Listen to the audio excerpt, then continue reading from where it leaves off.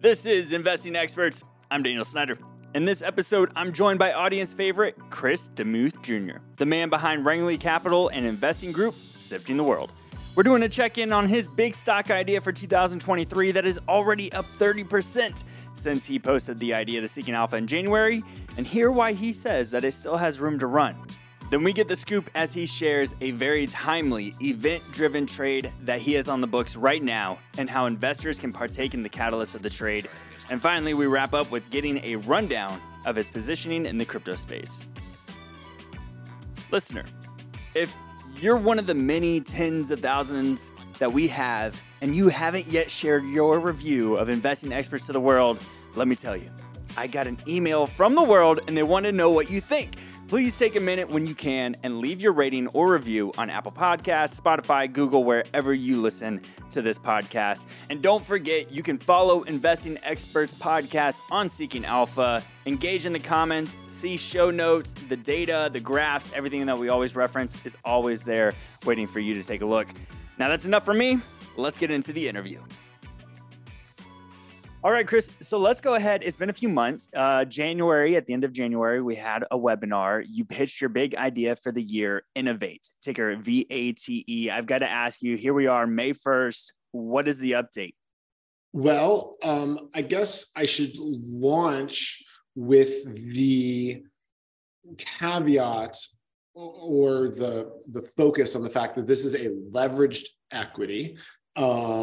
It could do anything. It could go to zero. It could be a 10-bagger. I think the latter is more likely than the former, but it is something that you have to, as always, do your own work, think for yourself, buyer beware, especially when there's leverage, and glance at the debt when you're thinking about the equity. And it is a high-yielding debt, which gives some indication of what at least credit guys think of its prospects. I guess starting on a downer there, but it remains our best new idea for the year. You know, we have other things that we love. We have other things that are bigger positions, but largely because they had come into the year having compounded well and or old positions that we continue to like or love. But in terms of a new, fresh idea for 2023, it's Innovate, ticker VATE. What's happened since then? So we had a checklist of things to look for this year, and we've kind of been making some progress on it. I guess the big thing is that there was over $30 million of net cash proceeds from a put obligation from a contract that they had. And one of the first things I was looking for this year is, I love this idea. I own this idea. And I am sticking my neck out in a guillotine where I could get it chopped off right away, in that they had a big debt payment owed almost immediately. It was going to kind of be the next news item right after me talking about how I owned it and liked it and thought it was my best idea for the year. And they received the cash proceeds. They paid their big kind of service their debt. I had no real concern that they wouldn't. It was obviously consistent with my understanding, but they didn't need to raise new capital or do anything at all innovative so to speak, to get it paid. They got the cash, they paid the bonds, and will be able to do so again in, call it 6 months, but don't have any kind of cash crunch immediately. So that is a big deal that kind of helped de-risk, take the kind of debacle scenario off the table. There is one, I had kind of 6 things. You can look back to the old article that I wrote on the kind of details. There was one that's a little bit unexpected, that they had a poison pill, and I was very much looking for that to expire. They renewed it. I have mixed feelings. My first level thinking here and generally with poison pills is I don't like it. There are tens of thousands of securities you can invest in, and if somebody wants to pay a premium for any one of them that I own, I'm quite open to it. By definition, I think everything I own is worth significantly more than the market price, but I'm open to anybody who wants to make an offer for buying anything I own for more than the market price, not necessarily going to vote for it, but happy to hear it, I can invest elsewhere. And so I think for almost any investor, the constraint of their own capital is more constrained than the opportunity cost of stuff to invest in. So I think for the most part, management entrenchment is motivated and an agency problem. It's especially the case if it's not on a very short shot clock. So I'm not happy that the poison pill was extended. But the second level thinking is, I think there are specific reasons why it was, and I always like the specific reasons why it is. So it can be a good indicator that there's inbound interest, and inbound interest maybe the management doesn't like, but that is, or the board doesn't like, or parts of the board of management doesn't like. So that kind of is an intriguing development. And then thirdly, you have a pivotal study on the life sciences area, and just people can hear what we talked about in the past, read what we've written about in the past, but life sciences is the part of this strange little conglomerate that I am far and away the most focused on in terms of the upside possibility of something really hitting big. And in this case, we've been focusing carefully on the FDA process. We were hoping and expecting we'd get good news on MediBeacon, and that MediBeacon is one of the areas that we think, it would be late in the year, but that we could get approval for a product that we think is highly promising. There's some new FDA submissions. We don't have a definitive answer yet, but if you look at their correspondence with the FDA, they have some pretty mundane, pretty promising tests that in my mind presuppose the success of the major pivotal study. So what the best way to say this is follow-on tests that the FDA would want that wouldn't really be applicable were they not generally in line with the company working really closely and successfully. So we think that there's going to be a very good year in front of the FDA for life sciences. And that's not news, but that's kind of a really good indication we have that we're kind of on track for the year. So in short, year to date, Innovate's up a little over 30%. It is still trading beneath $3 a share. I think it's a gift there. I think it is worth expected value wise, at least, significantly more than that. And so on track 4 months into the year, and some good news on the debt deleveraging cash side, some ambiguous news on the poison pill side, some incomplete news on the FDA side, but I think that I would not, in hindsight, switch out our best new idea for 2023. Our kind of price alert for Sifting the World members is at 4. And I think beneath that, it gives a big margin of safety, at least to its expected value. It could be volatile. It is leveraged, so size accordingly. Now, listener, if you want to go back and watch this webinar that we had with Chris back in January of this year when he broke down everything about Innovate, just head over to the show notes page. We'll make sure we put the link in there for you as well. Now, Chris, you mentioned right before we started recording that you're actually watching the litigation of this next idea today. Like, you're taking a break to talk to me, which is awesome. What is this idea? What is this event trade opportunity that you see here? So this is one of my largest and favorite positions, not to get overly lost in the semantics, but when we were kind of coming up with the best new idea for 2023, one of my limitations on new, I didn't want to bore Sifting the World members to tears. This is something that is actually a much larger position. It's a significant investment of mine. We have had it since the past fall, and it was one where I think it was a true arbitrage where we bought it, where it was trading significantly less than the value, either as a standalone or as a successful litigation winner. We are now literally in the middle of trial. So when I say that, I was closely monitoring the court case minute to minute all last week, and stopped only to speak with you, and will be jumping back in the middle of trial the second we're done talking. But I'll tell you the setup, and I'll tell you where we are, because it's kind of in terms of breaking opportunities, it's the thing that I'm really most focused on this week. Next time we speak, it'll be on to something else, but this is the one that I'm right in the middle of. So last fall. The company, Spectrum Brands, is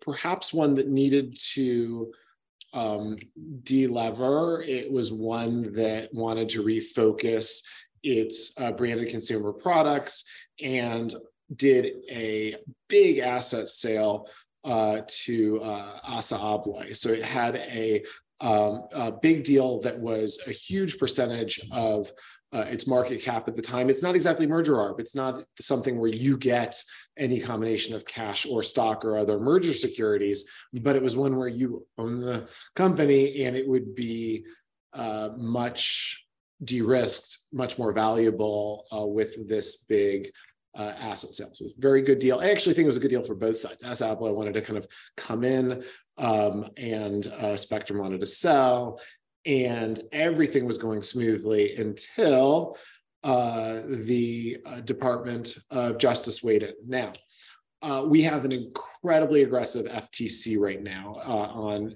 antitrust issues. You not only have 3 Democrats and 0 Republicans, you literally have 3 Yale Law School Democrats that are led by FTC chairman with kind of a religious zeal outside of any historical ideological spectrum represented by prior Democrat and Republican administrations, and a DOJ that's kind of trying to catch up or keep up.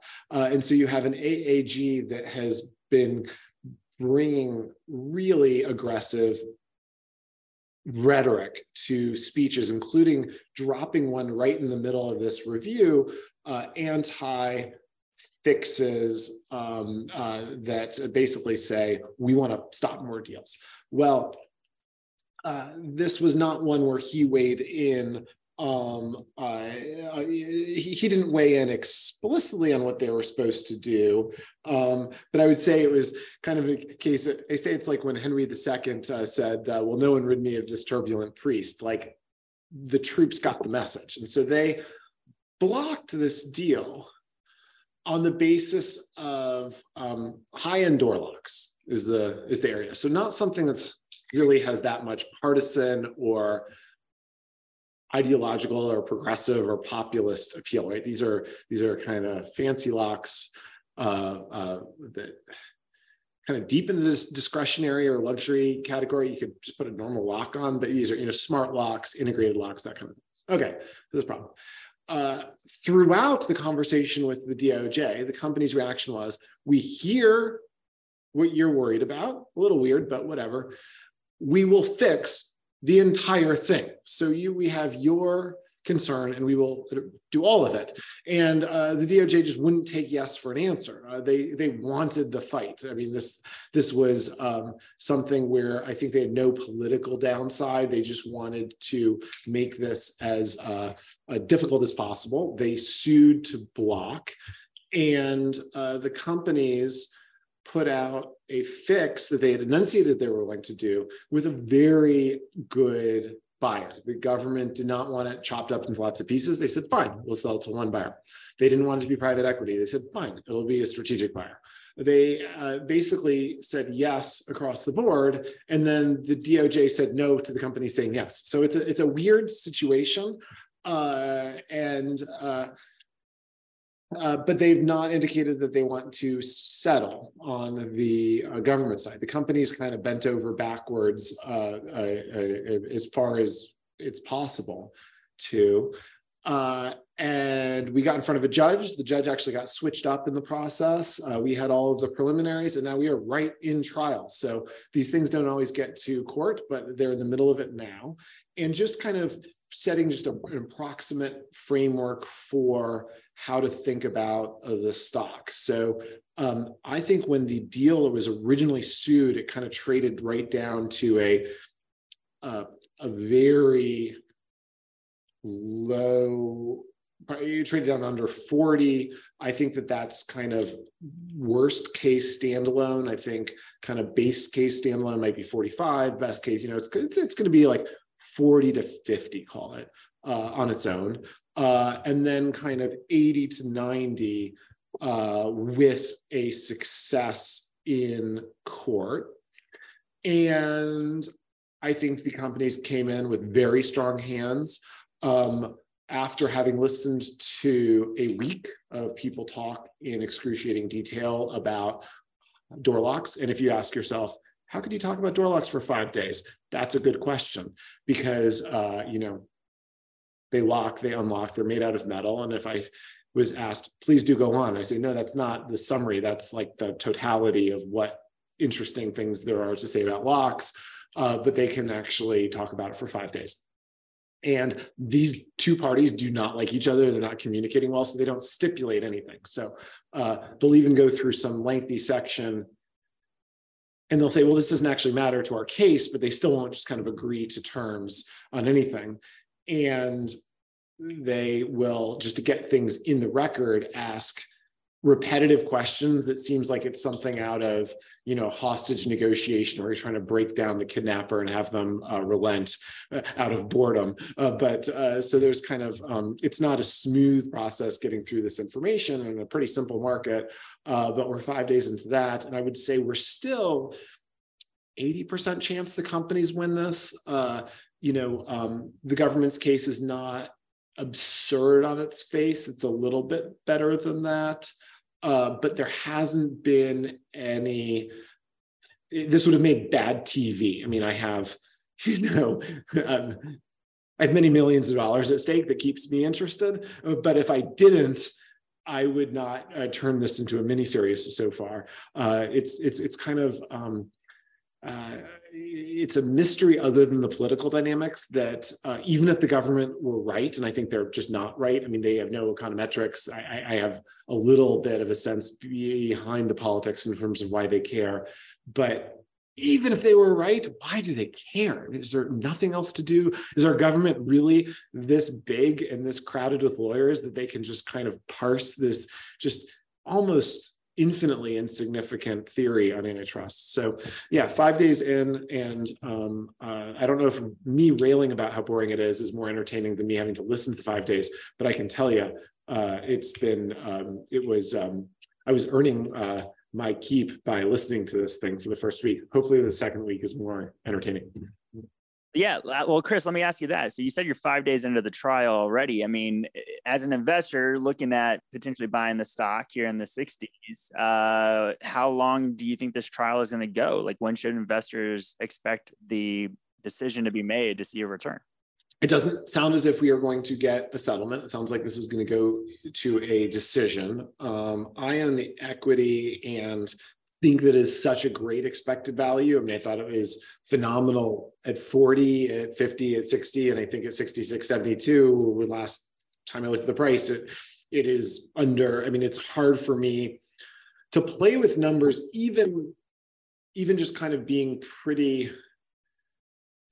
punitive about my assumptions. It's hard to come up with an expected value that says it should trade less than 70. I think that it's too eventy for fundamental guys and too fundamental for eventy guys, and it's not exactly a merger arb, so it just doesn't fit in anywhere neatly. So we should have clarity in June. So I would say not May options expiration probably, but June probably for people playing at home. And what do we know so far? The parties were both ready to litigate, which usually they are, but sometimes there are aspects of their case in discovery that in hindsight they never really wanted to see the inside of the courtroom, right? And in Delaware, where I spend quite a lot of my time or a lot of my energy thinking about, the recent, for example, the Fox case, they had aspects of discovery they did not want to see the inside of the courtroom. That was going to settle. And these settlements often happen literally, people say on the courthouse steps, sometimes quite literally on the courthouse steps, sometimes the morning of. Sometimes you get to the courtroom and there's a Post-it note on the door saying case is canceled, and because it puts maximal pressure right before the trial starts. So at this level, the quality of the litigators is pretty good on average, and so you almost always have to balance both cases and really just focus on what they're trying to say. Remember that it's adversarial, and then kind of balance it against the other side when they get to have their piece. But while they're talking, they normally make sense. I think the Twitter case in Delaware last year was one of the few cases where listening to the Musk side of it sounded like utter nonsense, even when they were presenting their side. The company almost didn't need to present their side of the case. That was so one-sided. This is not that case. When the government speaks, they have, they come across as, they're sane and they're sober and they're free and they're in recognizance. They're not that much better than that standard, but they're not, it's not a joke. They're not a joke. What can we glean from this? The judge appears to be interested in minutia around this divestiture package. So Fortune is the buyer of the entire overlap in this jurisdiction in the US. And more generally in North America, they're buying the whole thing the government complained about. And they strike me as highly plausible. I don't know that they're going to win the day. I think the likelihood that Amazon or somebody comes in and wipes out all these guys seems to me far more likely than the likelihood that they have some kind of monopoly with pricing power. I think bankruptcy before pricing power has been the case in many, many of the deals that the government is concerned about, because they don't have any sense of market dynamism. They think everything is sort of mechanistic and deterministic, and that they really know things that are unknowable. And if they did know, they should be multi-trillionaires, because they know about what all the smart people are trying to do behind your back to take your profits and eat your lunch, which is usually not knowable, but the market's a dynamic place, and competition works. And competition doesn't come from the sources that they think they know about just by their kind of lawyers subpoenaing people. But the judge seems very curious about a divestiture package at levels of minutia that either she's lying or joking or more curious about rocks than I am, or intends to seriously consider approving the deal with the divestiture plan, quite possibly tweaked a bit. I don't think it's going to be material. I don't think it's clear to me the buyer and the seller and the divestiture buyer are all quite committed to this. It's economically attractive to all three. And so I don't think it would be material to anyone if she tweaked around the edges of the definition of the package. She seems not only interested in the divestiture, but in her ability, which she does have as the judge, to tweak if necessary. So that is a positive. She intervenes in she was a litigator, and so she's kind of used to that role. She intervenes in the working of her courtroom, which is very much her right, more than almost any judge I've ever seen. She's just constantly asking questions and getting involved in even just the wording of how the various parties should be asking witnesses questions. So she's really actively wrestling with this. She tells us she hasn't made her decision yet, and she tells us to not read into her questions, but of course, that's what I do, so sorry. So that might make me nervous with what's such a one-sided estimate of where things are. Maybe it's closer to 50-50, but I think it's pretty much status quo ante. The witnesses that the trial led off with were for the prosecutor's side, so unsurprisingly, it's like, oh, that's not the precise fact pattern you'd want. But just to delve into really quickly two kind of aspects of this trial that I think are driving the prosecution and are quite misplaced. One, they think they're Sherlock Holmes and they found hot docs, is usually how it's described, as this is these conniving evil companies with these rich businessmen that are trying to fix prices on their consumers. I mean, consumers that want to buy expensive locks. Geez, okay. And we got them. And when they say they got them, these businessmen, upper middle management, they never really know for sure what's going on, but they say all sorts of things. And there's certain verbiage that's just how salesmen talk, or salesy people talk, or people in salesy roles talk. And it's often a little macho. It's often a little depreciating of competitors. And it's actually pro-competitive, not anti-competitive, that they say, we're going to crush the competition. And the DOJ lawyers, they're very earnest and they're smart in their way, but they're also kind of ridiculous. They're like, oh, we caught them. He said he's going to crush the competition. It's like, no, that's not how DOJ lawyers talk. That is how guys who are trying to sell locks talk, and they have the freedom of speech and they can say whatever they want. And it was ill-advised and it sounds like an antitrust violation. But if you found a football player who said, I'm going to kill him this Sunday, that's not a murder threat either. And if you have any kind of common sense, you would notice that. And if you're a DOJ lawyer, you wouldn't. And also, in this case, and the very specific issue on the divestiture package is, can you divest North American locks? And the answer is, of course you can. But the point that they think they have, and they authentically seem to love this point, it's a dumb point, but they like it, is you can't do that because it's not the global business. And the people who have the infrastructure within the companies to run and to emphasize the global business have a lot of kind of Harvard Business School, McKinsey talk about the benefits of global integration and this and that. And it's rhetorical. And sometimes they talk about, and they kind of list the countries and so forth. And the government really thinks they got them because you can't just have an American business. And then they'll kind of try to interject. And one thing that's hard about the case is you can't reject the premise of the question. You have to answer yes, no. And they kind of under the breath say, well, we have no sales in this other country that the government thinks is needed, and that you can't do this separately as the US. So they're talking past each other on whether this market can be divested. It can. Whether it can be standalone, it can. Whether the buyer is good enough, it is.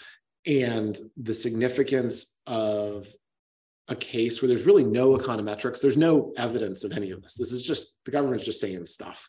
But as they say stuff, the uncomfortable defense isn't always things that individual executives would want to say, or the companies would want to say. Like, our regular locks are perfectly fine. So when rich people who have extra money want luxury, we have to kind of dream up how to make it luxury. And this comes across in the automotive industry too, where like the best thing is best because it's so studied, because it's done for the mass market, and you have to kind of dream up ways to make it more expensive for people who want to pay more money. And you don't want to say it like that. You don't want to define luxury like that, but it's kind of true, and they know it, and they're kind of trying to parse out how much of that they admit. So that's kind of a silly topic. And they don't want to admit that they don't have an evil scheme to take over the world, and that they are kind of winging it, and they don't know what the market share is going to be, and they don't know how the deal is going to work out. They don't know the competition. They don't know what the competitors want. And they're all just trying to do the best that they can. And the most honest version and the most humble version gets them out of the antitrust problem, but maybe more decisively than they want to be out of the antitrust problem. So it's a weak case. It was always a weak case. It seems just as weak after a week. Incidentally, the stock was a little soft from, call it 70 to mid 60s, simply because there was no settlement. And so you own some optionality that they would never see inside the courtroom. And that embedded call became worthless last week. And so that cost $5. But if you're not in it, you're on a cost basis. So that's kind of where things stand. I think it's a very underfollowed, underappreciated situation. I think that with a kind of fanatically aggressive regulatory regime in DC right now, you want to be incredibly careful before something gets in front of a judge, because you could say, well, that case is nonsense, but yeah, they could still bring it, and wait until they bring the cases, review the case, and when they're weak, the judge is going to be the equivalent of when a value investor says the old value investor saw is that the market's a voting machine in the short term and a weighing machine in the long term. The regulators are the voting machine and the judge is the weighing machine. And this is a judge like most who I trust to weigh correctly. And I think the correct decision is to let the deal go through. Chris, thank you so much for taking the time to run us through this potential opportunity for all investors. Before we let you go, because you've given us so much of your time, which we really, really appreciate, wanted to get your thoughts on the crypto space. What do you think about what's happening in the legal world around Coinbase and this Bitcoin spot ETF that just can't seem to get off the ground? Would disclose that I'm short Coinbase. I'm long the Grayscale Trust, and it's sort of the related thought that I take this SEC very seriously. I think that the likelihood that we'll see a big litigation between the SEC and Coinbase shortly is very high. Both the SEC head and the agency generally are going to have to contend with quite a big paper trail on the topic of crypto. What's a commodity? What's a security? But there's a big focus there. One of the things I really pay attention to on regulatory issues is personnel. And when the chairman thanks the people working on crypto generally, and almost certainly Coinbase in particular, he lists a long list of killers. These are not settlers. These are not people who are trying to make nice. These are people who are ones that you would take very seriously if you were on the receiving end of their attention. And Coinbase is coming out to fight. So this is going to be a big fight, I believe. It's going to be very tricky for Coinbase, I believe, and I am short the stock. So I think by the time we next speak, we'll have seen more details, but I think we're going to see a complaint from the SEC that will be serious, possibly terminal to Coinbase. Now, Grayscale, we're long. We're long for it's kind of the hedge against the Coinbase short in a sense, but I have an embedded call option on their being able to convert to an ETF. I do not think it's more than 50-50. I don't actually think it's all that close to 50-50.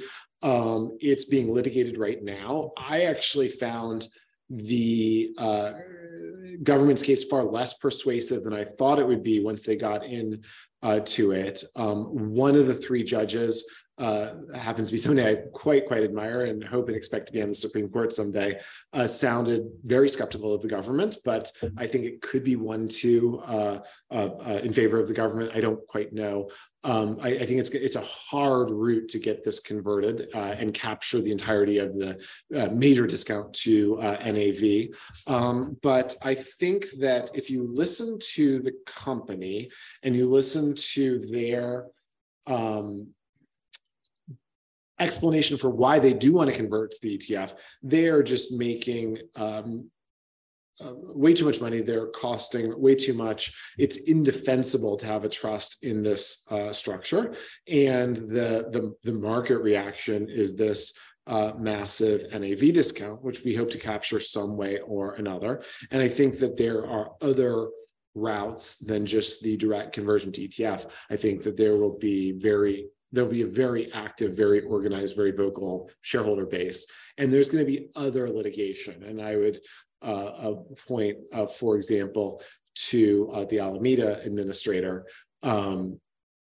These bankruptcy administrators are very highly compensated and have been aggressive in recent years. You know, going back to the Madoff administrator, it's amazing how much money that they can collect. The claims have been consistently really great investments on some of the big kind of fraud scandal names. And if anybody was ever thinking of committing accounting fraud, they'd be much better off committing accounting fraud administration. It's legal, it's ethical, and you make like extraordinary amounts of money for doing it anyways. And I think the history of the administrators is a more lucrative one, and you don't have to worry about the door coming off the hinges and getting dragged away to jail, which is also has its virtues. So I think that they're really going to come hard against Grayscale. I think there's a lot of ways to unlock this huge discount.